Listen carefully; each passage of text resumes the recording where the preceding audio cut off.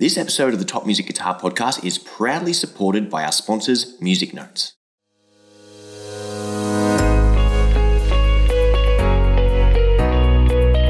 You're listening to the Top Music Guitar Podcast, the show for guitar teachers to learn about the craft of teaching great guitar lessons that students love. If you're looking to start or expand your studio and make guitar teaching your full-time dream job, you've come to the right place.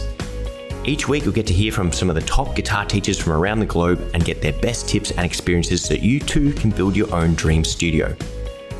I'm your host, Michael, and I've founded one of the top guitar schools in Australia, written a best-selling curriculum, and I mentor guitar teachers.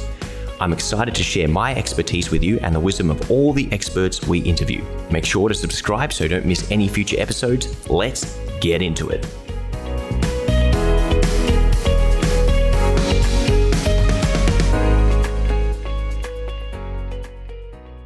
Hello and welcome to another episode of the Top Music Guitar Podcast. With me today, I got a real treat and a very, very special guest, a great friend of mine who I've known pretty much for most of my adult life and guitar playing life, who's someone I met on the very first day of university and have been great friends with ever since, and that is Simon Edgell, or as everyone knows him as Simo. Simo, welcome to the podcast. G'day, Michael. Thanks for having me. It's a tremendous honour to be here. So yeah, it's great to have you on the podcast finally. Simo's been, as I said, a really good friend, someone I've played in bands with, who I've studied alongside, who went on one hell of a USA trip with back in 2015, right before I started my business, and have always loved hanging out. We refer to him collectively as the dude as well, and anyone who's met Simo, and I'm sure some of the listeners have, knows exactly what we're talking about here. And, I've got my Aussie accent engaged right now, as tends to happen when we start talking with each other. So, yeah, there'll be lots of interesting language, and, Simo's a barrel of laughs, always great to have a good time with, and one hell of a guitar player to boot. So, someone who is almost like a bit of a big brother figure to me. I think you would have been 22, 23, you were a couple of years ahead of us when we started at university. Was that right? Yeah, I think I was just shy of my 22nd birthday starting university. So, yeah, I'd care not to tell the listeners how old I am now, but it was a little while ago. Yeah, a little while ago indeed. Yeah, but you're too kind. It's certainly been a bit of a journey together.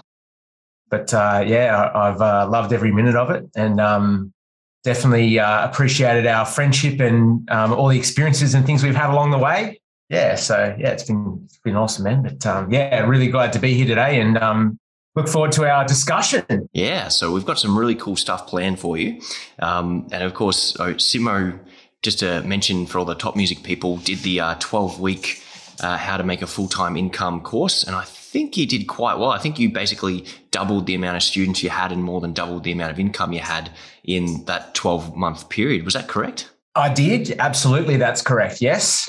I most certainly achieved what that 12-week course set out to do. And in fact, I probably achieved more than what I thought that would do. So yeah, I definitely got the full-time wage by the end of it, teaching part-time hours. And in fact, I probably got more than that. So yeah, couldn't recommend that 12-week course enough. If you're a top music member and you haven't done that course, you're 12 weeks away from full-time wage, part-time hours. It's as simple as that. It's good mathematics as far as I'm concerned. Yeah, and it's a lot easier than what most people think. And, I throw numbers like, $100,000 around quite casually. Once upon a time, I thought that was completely unattainable. But, it's actually quite easy to do. And I know Simo is well on his way towards the next target, which isn't just a full-time income, but, a bit of a life of luxury in that six-figure target. But the reason I've invited Simo on, because he has a particular area of expertise, and is the fact that for as long as I've known him, he's always worked at a music shop up until very, very recently. We had a really big chain in Australia called Billy Hyde's Music at one point in time, and then became an even bigger chain when it partnered with the other big chain, Allen's Music, for Allen's Billy Hyde.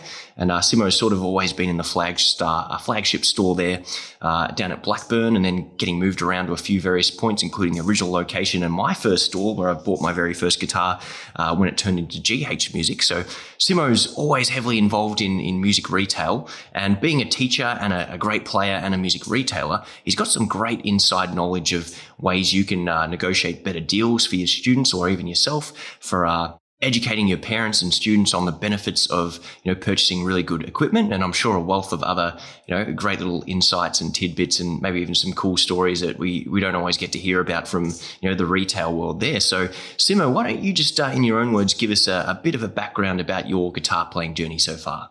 Yeah, sure. So, ironically, I've nearly been working in music shops as long as I've been playing guitar.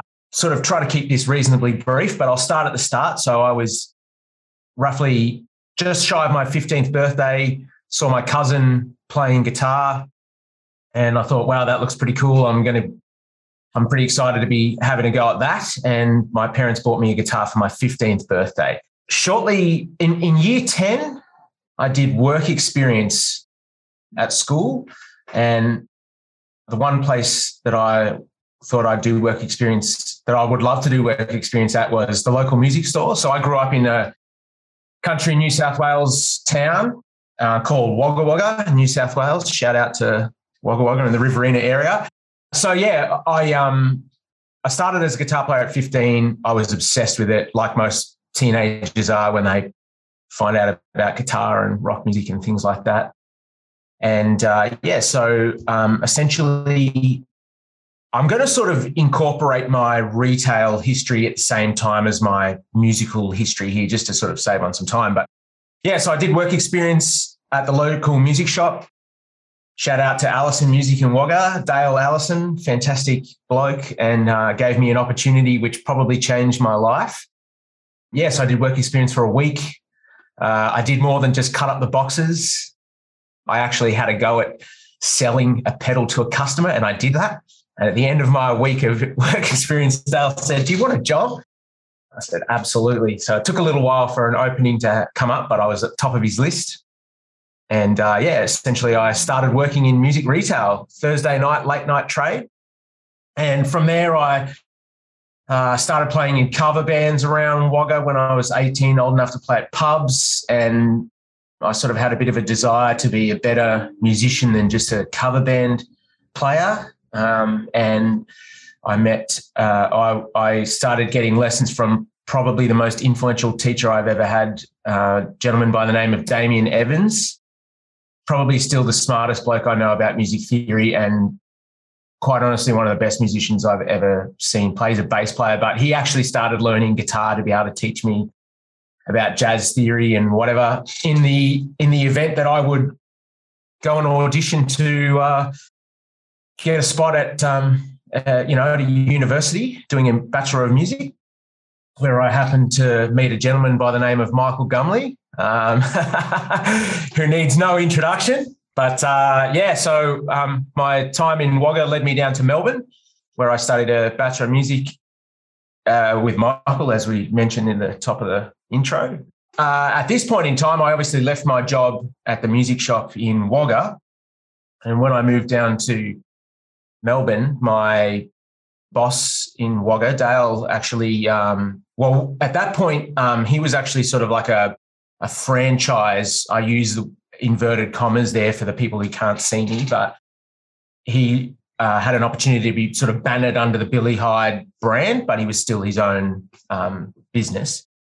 Going down to Melbourne, I asked Dale if, he knew anyone, and he kind of put in a good word for me with the manager of the time at Blackburn location of Billy Hyde's music store, which was definitely the biggest music instrument retail chain.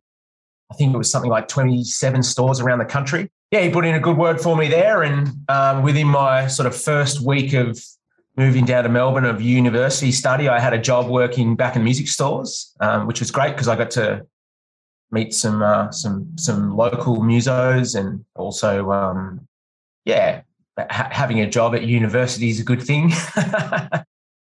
Anyway, from there, I've finished uni and kind of went on to do a few more things in the musical instrument retail space, worked in wholesale for a little while. But essentially, I've been music retail close enough. I think it was pretty close to 20 years before I sort of stopped working in retail and started, doing my music school full time. But I actually was thinking about this morning before we had a chat, and I worked in a pizza shop as a teenager. I did like maybe 6 months working for my dad doing some data entry stuff, and I did maybe a few months working in a call center. Aside from that, I've always been involved in music retail, whether it be instrument stores. I did CD shops for a little while too when I was a teenager, but predominantly music instrument retail. So I've certainly seen a lot of things, learned a lot of things, heard a lot of things, met a lot of great people, customers and colleagues. And here I am today teaching in my music school, teaching guitar, and loving every minute of it. Yeah, and it seemed like, the businesses you're involved in just seemed to have like bad occurrence or bad mismanagement, or, shut down, got bought out. There's just a misfortune after misfortune. You always ended up in the new version or the new iteration or at the next store as it was saved, and they sort of cut back certain staff but kept on the essentials. So you always seem to be at the right place at the right time in terms of that transition through the corporate world. Yeah, look, luckily, I think I was a pretty good employee, so I usually got a ticket on the new bus. We'll say that much. But there was a bit of a period of time where that landscape of the biggest instrument franchise in Australia kind of went through some shaky times, and now there are other players, big players in that space. But I suppose I got a bit of a reputation of being pretty good at my job, and I did enjoy being around gear all day, and even though it was a retail job, it was nice to be sort of in that space. You could be selling worse things, I suppose. That's it. And a lot of the, that's the dream job for most musicians. If you're working at a music retail shop and gigging at night, that's obviously one of the more desirable kind of career paths, or at least it was, from age like 18 all the way up to 25, up until the music teaching took off. And it's, a very viable option for a lot of people as well. Oh, absolutely. I think if you might get a lot of different answers if you ask that question to a lot of different people. But to be honest, it's definitely a great, viable option for people, who want to be able to sort of gig at night and work during the day. But then, of course, you gig on weekends and you work on weekends. And so it is a retail gig at the end of the day, but it can have its advantages. Cheap gear was definitely cheap equipment was, staff discount was definitely one of those things early on in the piece. But yeah, it was definitely a bit of a journey for sure, but hell of a ride. Most definitely. Now, one of the cool things is obviously getting to touch and interact with and play with all the gear. And that's something which, I wanted to ask you about is obviously as musicians, we can often know our own value and benefit of having really good gear, but communicating that to our students or their parents can be a bit of a challenge. So how important is it having good musical instruments and equipment to work with? How long did you say we have this podcast for? How long does this? No, I'm just joking. Trying to 20. I spent 20 years just about trying to tell people the importance of having good instruments, musical equipment. Look, in all seriousness, it's to be blunt, it's super important to have good gear, good equipment, good instruments. I mean, everyone sort of knows you get what you pay for. But sometimes what you can spend doesn't necessarily meet in the middle with what you would like, and as teenagers, we all wanted the great guitar, but our parents were probably reluctant to spend the money that guitar was. So you just sort of navigate as best you can to try and meet in the middle there somewhere. But I think it's always good to strive for the best possible gear that you can get.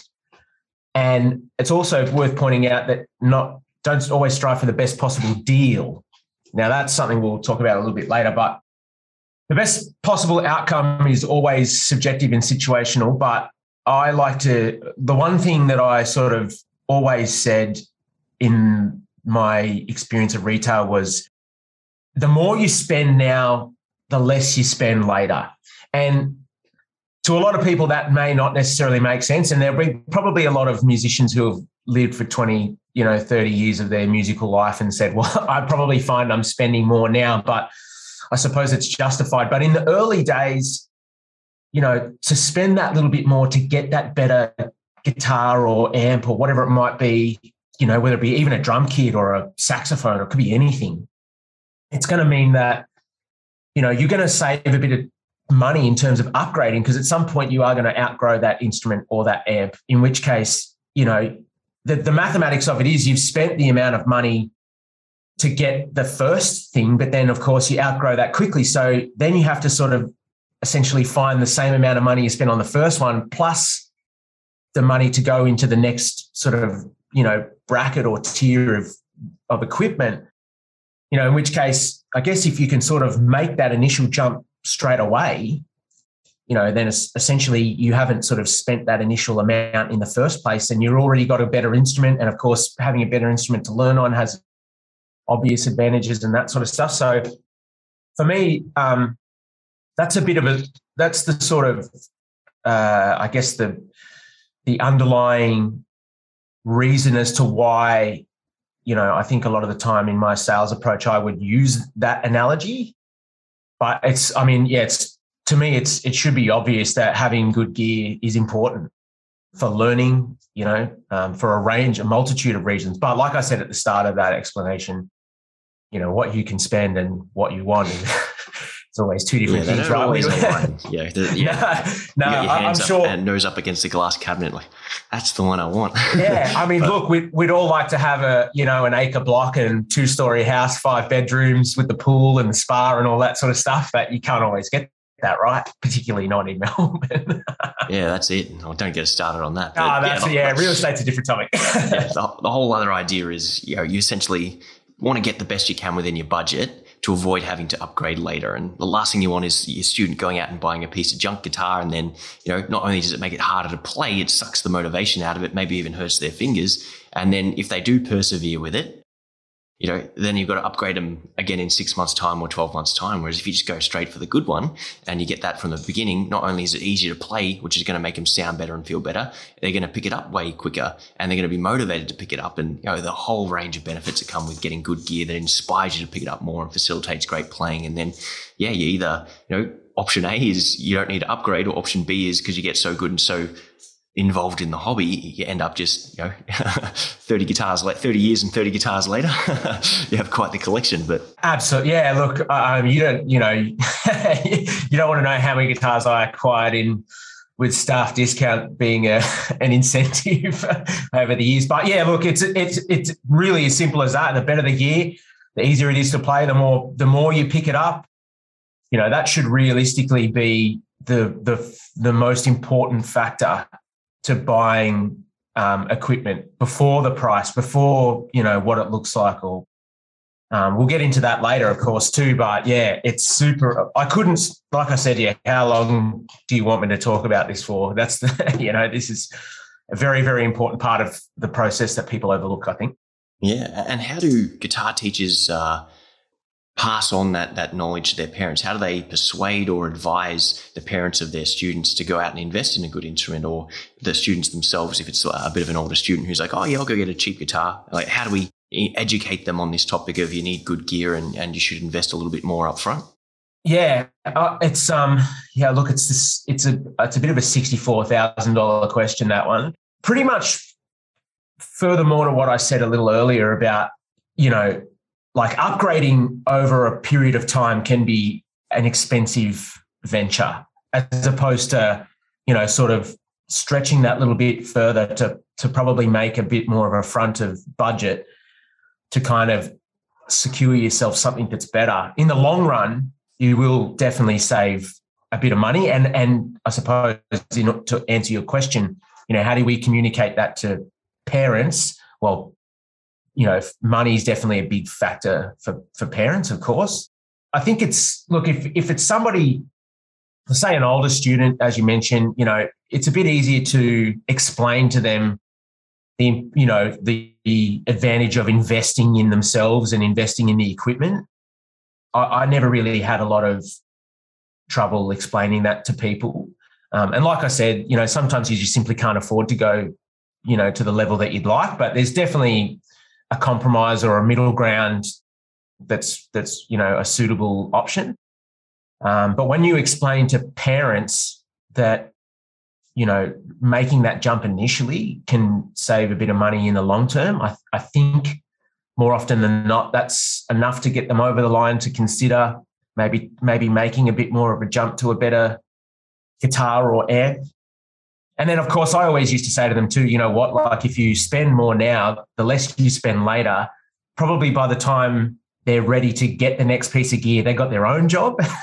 In which case, the parents go, hey, you know what? I never thought about like that. Yeah, I did learn a thing or two over 20 years of selling, but yeah. So I guess to sum that up, that's probably the best way to kind of go. There are a few other sort of things too, but yeah, and actually, given the fact that I used to be on that side of the fence as a sales assistant, and now I'm, coming at from a music school teacher owner point of view, that advice still hasn't changed. I tell, now I've just saved the sales assistant a bit of oxygen by kind of preparing the student, the parent or the student before they go into the store. So, and one other thing I'll add to that too is you don't always have to start on an acoustic guitar.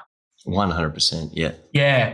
That's like, if there was one sort of little thing that I went out to call it an injustice. Yeah, it's a bit of one sort of record I went out to set straight, I think initially from day one, was that you don't always have to start on an acoustic guitar, because I actually did not start on an acoustic guitar.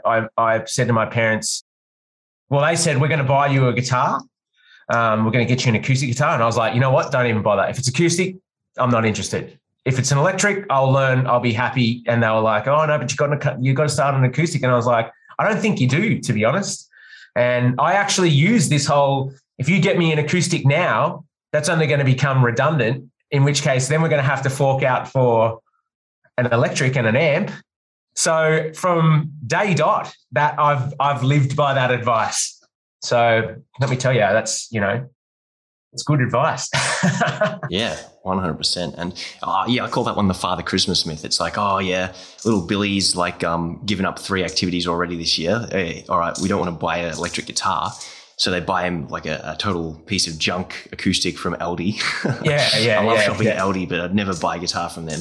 And that's right. That's not where you take your bargains where they don't matter, and spend your money wisely where it matters, because you do get what you pay for. That's one of the other things I like saying. You get what you pay for at the end of the day with your equipment and your lessons. So make sure you invest in a quality teacher, and that's a line you guys can pinch for yourselves as well. But I just say, there's this myth and misconception that we'll start you off an acoustic, and if you practice all year, you still like it at the end of the year, then we'll invest a little bit more into upgrading you to an electric guitar. Whereas I'm like, well, do they listen to primarily electric-based music or acoustic-based music? If it's electric-based music, then let's get them straight on electric guitar, because it'll be easier for them to play, especially because they don't have to squeeze as hard. The neck's a little bit thinner. It'll sound exactly like they want it to. And once again, when they sound like their favorite artist and we just press a button and we have distortion, all of a sudden you got your rock sound.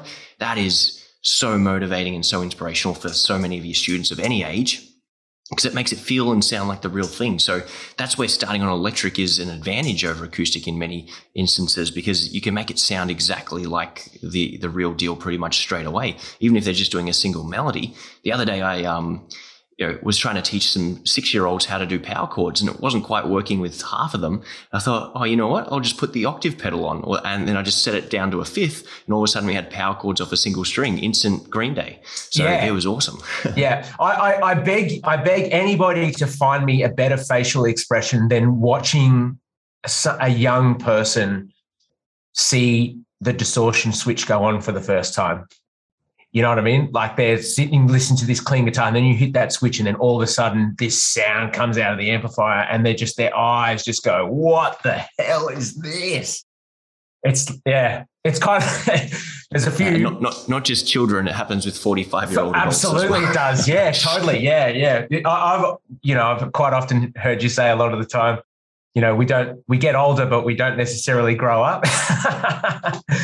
And I think in terms of listening to loud music, that's definitely one of them. But it could be any sound, And that's a good little segue back to the how do you educate your students and your clients on getting good gear?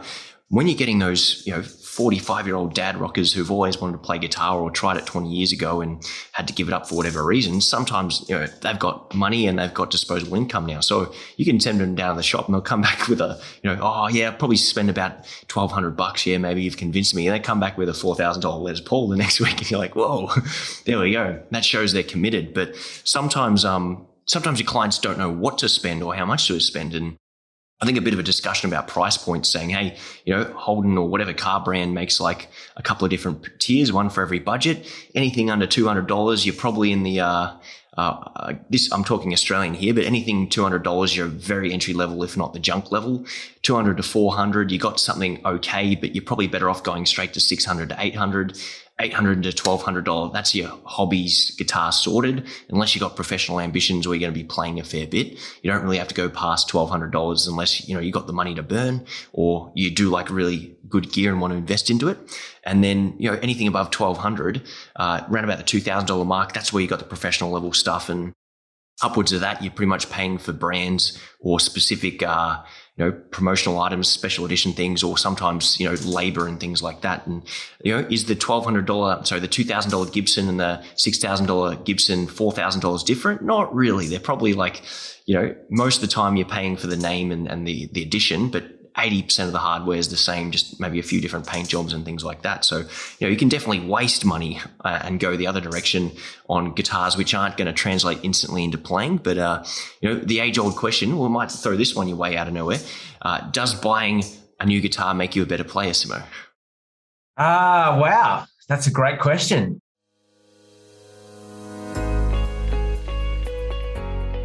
Now we're just going to pause the interview for a second, guys, for a quick message from our wonderful sponsors at Music Notes. So teachers and students everywhere deserve a sheet music experience that impresses, and that's precisely what you get from musicnotes.com, the largest online retailer of quality sheet music.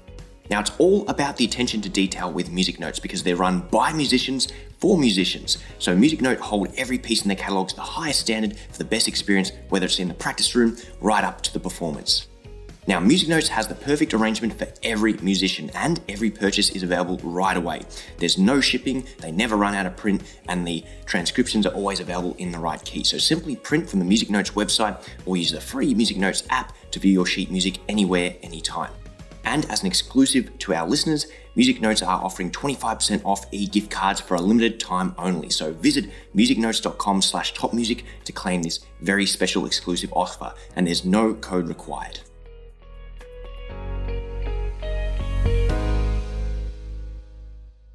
I'm going to say it does.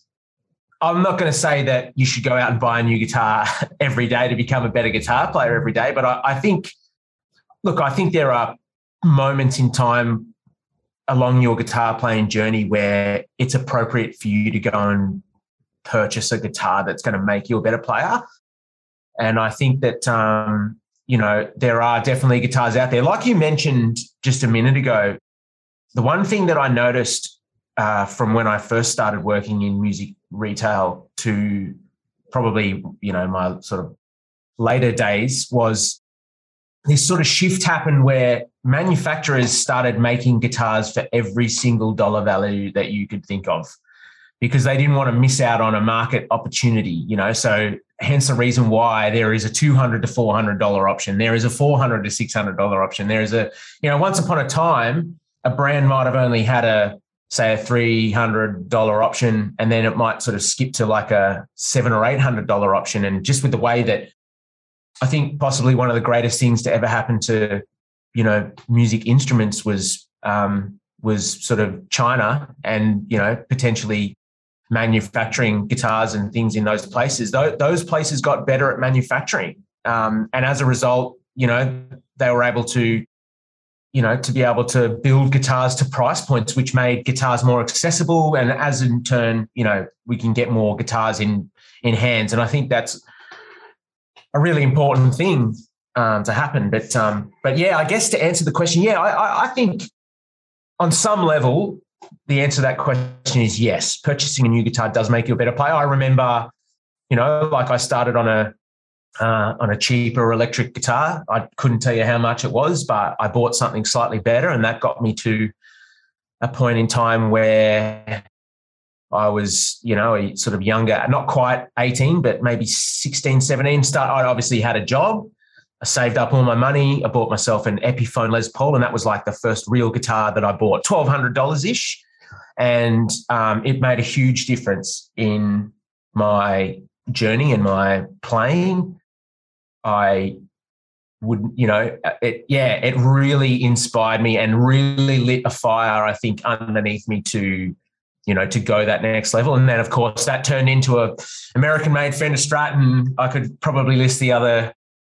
I'm not going to maybe say on air how many guitars I've got in case my wife's listening, but just hold up fingers. Yeah. So it's a great question. But I think the answer is it's worth just tapping into something you mentioned there. Was it lit a fire under you, and that's the key thing. Is obviously if you buy a better guitar, it facilitates better playing. And buying different guitars. So if you don't have a 12-string and then you go out and buy a 12-string guitar or a 7-string or something which allows you to do a couple of things you didn't, that promotes growth. And of course, as we said, a better guitar, which is going to make things a little bit easier, is going to help you become a better player. But the most important thing is the inspiration you get. So if you're playing an hour a day and then all of a sudden you go out and buy a new guitar and you play it for 3 hours a day for the next 2 weeks, that promotes so much growth in your playing. And that growth, because it pays off so quickly because you're doing it so frequently, all of a sudden you get this little boost and go, oh, hang on, I'm actually feeling better and playing better and sounding better. Then all of a sudden the wife or the girlfriend or whoever it is walks past the door and goes, oh, that sounds really good actually. And I think there's a really definitive moment with most learners where either someone else in the household goes, oh, hang on, that actually sounds really good, or hang on, are you playing this song? And that can be a huge point when someone finally goes, oh, they recognize a song, or I got my first compliment, or things like that. And often getting that new guitar, which promotes that first little spark of motivation to pick it up a lot more, can be the catalyst in causing that to happen. So yeah, as you said, should we go out and buy a new guitar every week to try and use that as a way to get better? Probably not. But if you're intermittently rewarding yourself with a new guitar, or every now and then you upgrade, or if you've got money to collect guitars and that's your thing, I always say, what's the equation? Something like however many pairs of shoes your wife has, you divide by 6 and multiply by 4 or something like that. And that's how many guitars you're allowed to have, or something like that. But yeah, if buying guitars is the thing that motivates you, and you always get a big boost immediately after doing one, as long as you can pay your rent and feed your children and clothe yourself and pay your bills, and you got cream on top to spend on guitars, go for it. Absolutely. Yeah. And I think the other important stakeholder that you might have missed in that list of people are parents too. If parents can walk past a bedroom and hear something like and go, holy hell, that sounds great. Like, I can't believe that's my kid doing that in there. Then of course there should be an opportunity to be there. All right, well, we should really try to invest in this as much as possible, because there's not many people on the planet, unlike teenagers, they've got the most amount of free time to practice guitar. Teenagers, if you're listening to this, it never gets any easier to play guitar at your age, because as soon as you finish school, you have responsibilities and it goes out. I have my teenage students all the time say, oh man, I can't wait to finish school. And I remind them, I say, a lot of them haven't seen Billy Madison, but I remind them of that Billy Madison quote, don't ever say that again. You don't understand what it's like when you leave school. So if we can put better instruments in the hands of teenagers when they have all that disposable time to sit and play for hours on end, goodness me, I think we'd have some really, really great guitar players at younger ages. Be a different place, I think, different landscape. Be interesting times, of course. But yeah, if that's even one to extend that back to kids and say, if we put some more electric guitars in the hands of kids and got them playing what they liked, as opposed to, and this isn't a knock on classical music or anything like that, but so many people are really out of touch with what their teachers are playing them, or they just want to rock or just want to shred, and they're being forced to sight read and do all those kind of things. But if you can put electric guitars in their hands or get them playing along to pop and contemporary music and ignite that spark of inspiration so much earlier on in the process, we don't want them persevering for 6 years, then becoming teenagers, then getting to electric guitar, and then, hitting the woodshed kind of thing. If we can get that happening very, very early on in the process, because students fall in love with it, it can be an absolute game changer for your students and the parents and the family. And, we create a worldwide kick-on effect because of that. Absolutely. Yeah. And look, I suppose, definitely not a knock on classical guitar or nylon string guitars or acoustic guitars or anything like that. But just sheerly from a point of view of like electric guitars are, they're actually kinder for smaller bodies, that like, for kids, that is, you don't have to put your arms all the way around it.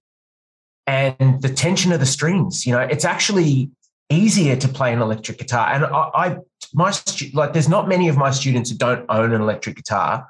They have acoustics as well for the sound and the functionality that instrument brings, but they come to lessons with an electric guitar because it's easier to play. It's much more comfortable to sit with whilst they're learning. And once you've got those skills, then you can adapt to, different instruments, guitars, whatever that might be, right? So, I guess I suppose we don't want to sort of bash on the acoustic guitar thing too much, but yeah, it should be more accepted as a place to start than what it is in a simple matter.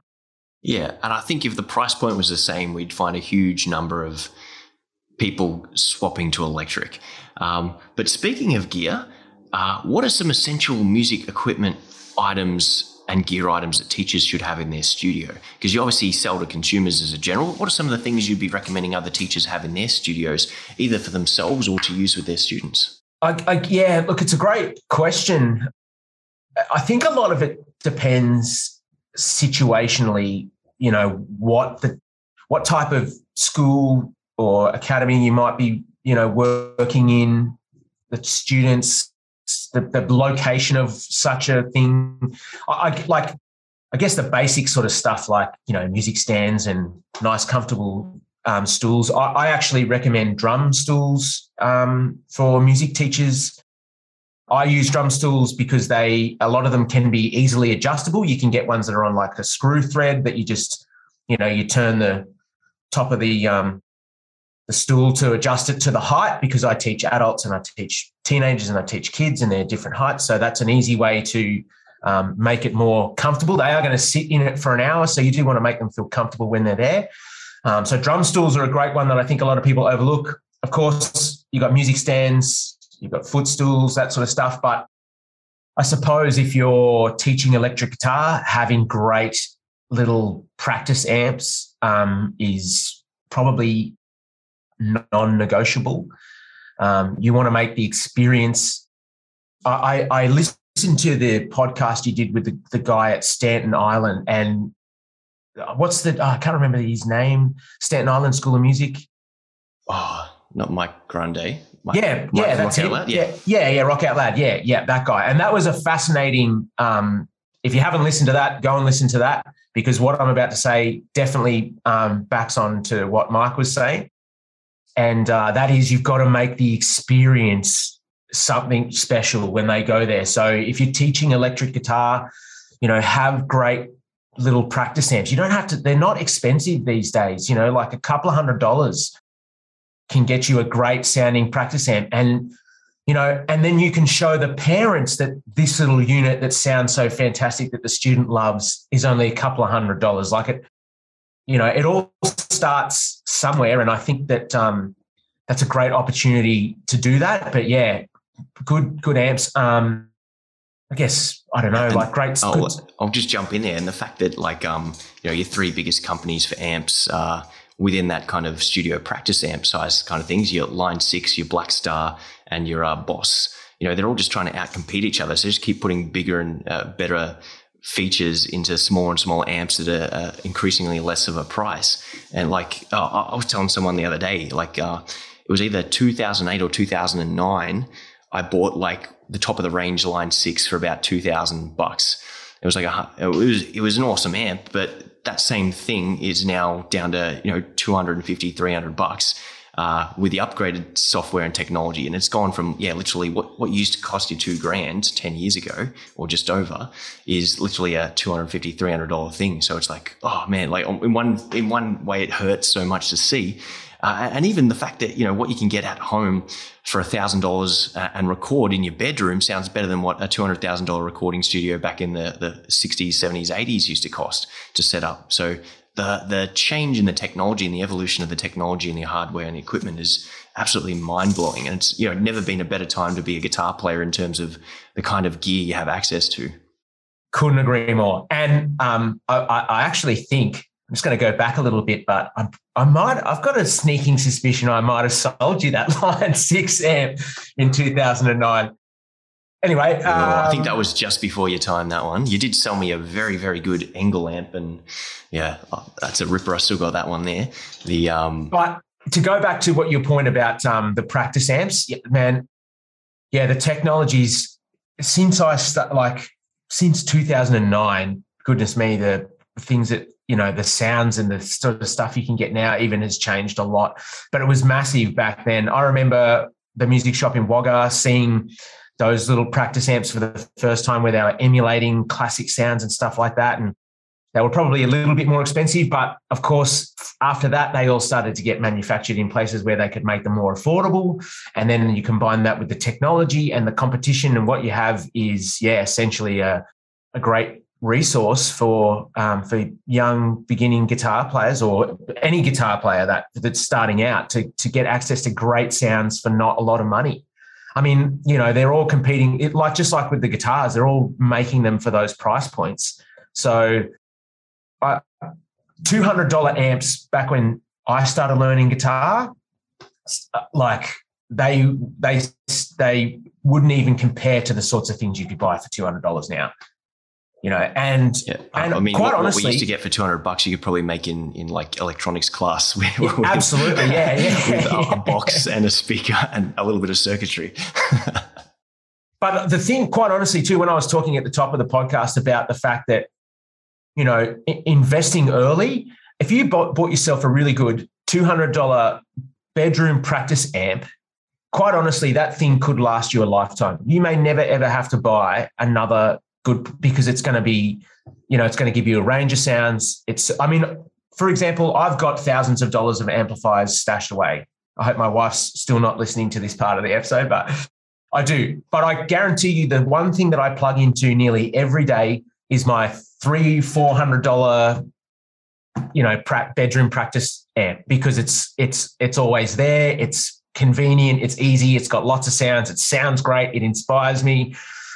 And it's ironic, you know what I mean? The only time I use my other amplifiers is when I go and play in venues, and I need specific tonal characteristics. But yeah, I tell that to students, and, I think for $200 now, you could have an amp that lasts you a lifetime, as opposed to getting something that, is not, and then having to spring for more later on down the track. And it's only power really that you need to spend more money on later, when you need to be louder, if you competing against drum kits and things like that. Yeah. Yeah. And full disclosure, I'm an official Line 6 licensee, and I use my Helix and the new power cab for almost everything. But I think there's a new amp coming out called the Catalyst, and it's pretty much the same technology, but so instead of paying $2,000 for a Helix, you're going to get the same technology, or a certain amount of it scaled down to a bedroom practice amp. And that's, I think, priced at about $400. And I am first on the queue to get one of those. I cannot wait to get me one of them. And the only difference is I'll have to flick one switch instead of two, and it will be, one unit in combo rather than two separate units.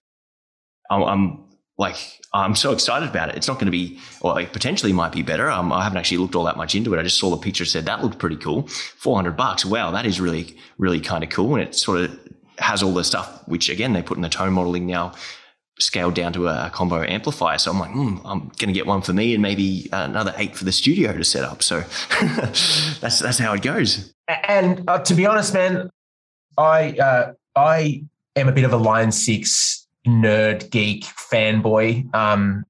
And they never cease to amaze me with the sort of, and I actually have no affiliation with Line 6 for full disclosure either, but I'll never forget the first time I ever saw a Line 6 amp and the sort of things that it did. And I was obsessed, and I bought a Pod XT Live for all those other not Line 6 nerds out there, or a Pod XT Live, and just thought, wow, like the stuff that this thing can do and the functionality that I can get out of it and the sounds. And yeah, and I was hooked ever since. And, part of our friendship when we did our big trip was, as you may remember, we actually went to the Line 6 factory, and it was a whole, what we thought was cool with just the gear itself. When we actually saw the sort of stuff that goes on behind the scenes and how they make that, and how that technology really is first class. And be honest, there's, other like companies like Boss and Blackstar are doing similar things, but Line 6 were really the pioneers, I feel, of that whole space. And they're the ones that possibly changed the game forever. And going to HQ and, sort of behind the scenes to see that stuff, those like scientist kind of nerd dudes like working on, it was great. It was a great experience. But yeah, it's really changed the game. Yeah, I'll have to see if we can dig up some photos to put on the post about this episode as well, because it was a really, really cool. Out of all the factories, I think we went to about 9 different guitar factories around about LA back in 2015, and that one was my number one. And I think Schecter, like back in then, I just thought Schecters were. I don't want to trash out their brand, but I don't think many people thought much of Schecters from 2005 to 2010. And then when I went to the factory in 2015, I was like, man, out of all the factories we've been to, guitar specifically, this is hands down the best one. And they've completely turned around their quality and making everything. But I'll stop talking about gear because we do have a couple of other questions we want to get to. But in terms of how to get good deals, how can a music teacher build a relationship with a local store and go into bat for their students and take care of all parties involved? Sure. So there's from the very, very top, the 2 words that I'll start with are be nice. Manners will get you a long way. And retail staff go through a lot.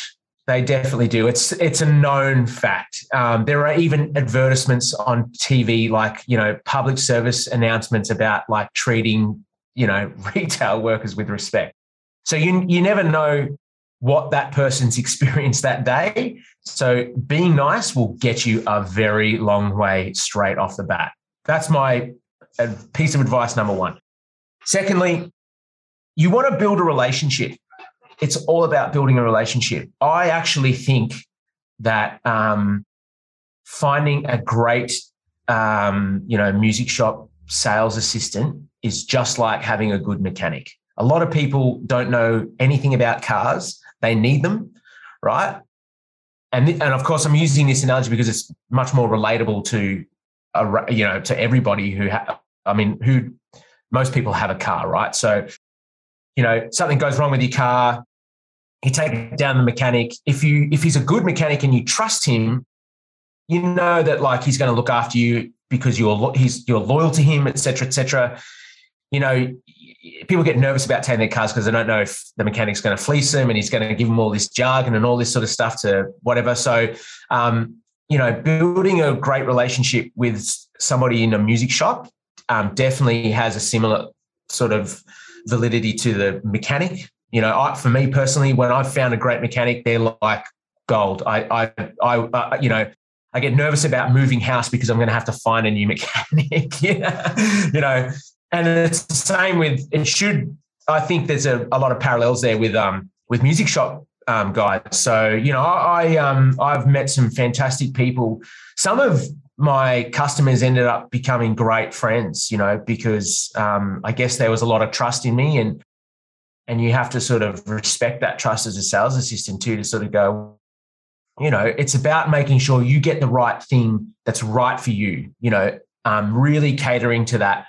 I think a lot of other people have this sort of stigma thinking that music shop guys might be like car salesmen and things like that, which is couldn't be any further from it. But being nice, firstly, do the best you can to build a relationship and try to, find that person that you can trust their advice and their opinion of. I actually looked up the definition of a deal. And for all those playing along at home, the definition is an agreement entered into by 2 or more parties for their mutual benefit, especially in a business or political context. Now, how does that relate to what we're talking about here? The sales guy is always going to be trying to get you the best. He's going to do his job by selling you gear, right? He needs to put money in the till there to justify his employment. But the one thing he doesn't want to do is he doesn't want to have to necessarily, I know for me personally, I didn't want to have to sort of deal with people coming back with things and being like, this doesn't do what I want it to do and all that sort of stuff. So if you build that trust with that person and that person understands you and you understand them, that definitely saves time for both of you, and I think that's a really important thing in terms of, the money that's spent at that point in time as well. But I used to be of the opinion that I would make sure that whatever item I was selling to a customer, that they knew that this was my, with all my expertise and advice, that this was the best thing for them. And if they wanted to do differently, then that was up to them. But I think if you, as a sales assistant, if you have that sort of ethos about you, then, you're going to have great customers, and great customers, equals, spending money with you. So like I said, that with the definition there, it's a two-way street, right? But the best way to go about having, both parties interested in the deal front is making sure that you have a great relationship with, your music shop. So be nice, build a good relationship with someone, and a good deal is all about perception, but it's not always. They're gonna look after you as best they can, and if you get great service, to me that's a good deal. Advice can be priceless. So do with that what you will. But I think, good music shops are like good mechanics. If you find one, hang on to them. They'll look after you too, and of course, in turn, you'll look after them. Fantastic advice there. Now, unfortunately, and I feel like I could talk for, another hour, but we do have to wrap things up here. So, Simo, if you could impart one final bit of advice. Now, this could be guitar playing advice, it could be teaching advice, it could be, again, music retail advice. What's one last bit of wisdom you can impart on our listeners today? I can't believe that time's actually gone as quickly as it has. And there's definitely more I would like to talk to you about on this subject. But to leave you with something today, I actually think I've been thinking about this a lot recently. I was talking to a luthier, and I've been talking to a few other people, and I really feel like, as sort of teachers and music shops, if you're listening to this, I feel like we need to all do better to help cultivate the next generation. Where I think everybody's losing a battle to the internet, right? Teachers themselves are losing a battle to the internet somewhat. Music instrument retailers are definitely losing a battle to the internet as well. But I feel like we need to do better to try to cultivate that. So those experiences, just like Mike touched on when he talked about building the experience in the school, it should definitely be the same thing for the music store, because it is the candy shop that every kid wants to go to when they've discovered the sweet taste of those lollies, right? And I think that it's, and I could even go into more detail about that, but just sort of music teachers helping, building relationships and sort of allegiances with music shops, and having music shops help music teachers is only going to benefit both of those people, because ultimately it's a long-term game, right? We know that learning music takes time, and also as businesses, returning customers over long periods of time are definitely profitable aspects. So if we can both do our best to make sure that we can, empower each other to try to help build, students that are in this for the long term, well, that means that they're going to be wanting to learn for longer periods of time, which means they're going to want to be buying gear for longer periods of time, and the value of that gear is going to go up the more they do it. And it's a never-ending cycle of feeding this ecosystem. You know what I mean? I feel like the whole game is disconnected, between the internet and my mate told me this, and I went to the music shop and they said that, and my teacher told me this. It's like, no, there's too much noise, and there's too much information, and we need to listen to it all as best we can, but we definitely need to try to cultivate it for the benefit of the student. The music shop and the music teacher are the harmony, the students are the melodies to which we dance upon. That is the line I will finish you with. We're not even going to dare follow that up with anything. That was awesome. But yeah, a very valuable thing to consider, the fact that, hey, if there was no music shops, you wouldn't have anyone being able to buy guitars and then come to you for lessons. And if we as teachers, once the music shop send us some students, if we can train them up good, get them to the point where they want to buy that next guitar, or they go and play for a bunch of people and inspire other friends and family members or little cousins or things like that to go pick up their instruments and get started. It is, as you said, it's reciprocal, it's symbiotic. You got different things living in harmony with each other, and we get to be the catalyst. And that's again tying into what we're doing here at Top Music, is trying to educate the teachers to do a better job. And I think a lot of people listening today can have a lot to think about in terms of building that relationship with their local music school and helping educate their students on better equipment, or they themselves going out and investing into more gear so they can create that awesome experience. But Simo, it's been an absolute pleasure having you on the Top Music Guitar podcast. Really looking forward to the next episode, because we'll definitely have you back at some point in the future for sure. And thanks again for joining us. Awesome. It's been truly been a pleasure chatting today. I genuinely look forward to our next conversation. I'd love to come back and talk more about this, because I think it's a huge opportunity for both parties. And as a result, all we get is more musicians, and what a better place the world would be if that was the case. So thanks for having me today, Michael. Really appreciate it. And to all our listeners, thank you once again for tuning in, and we'll see you in the next episode.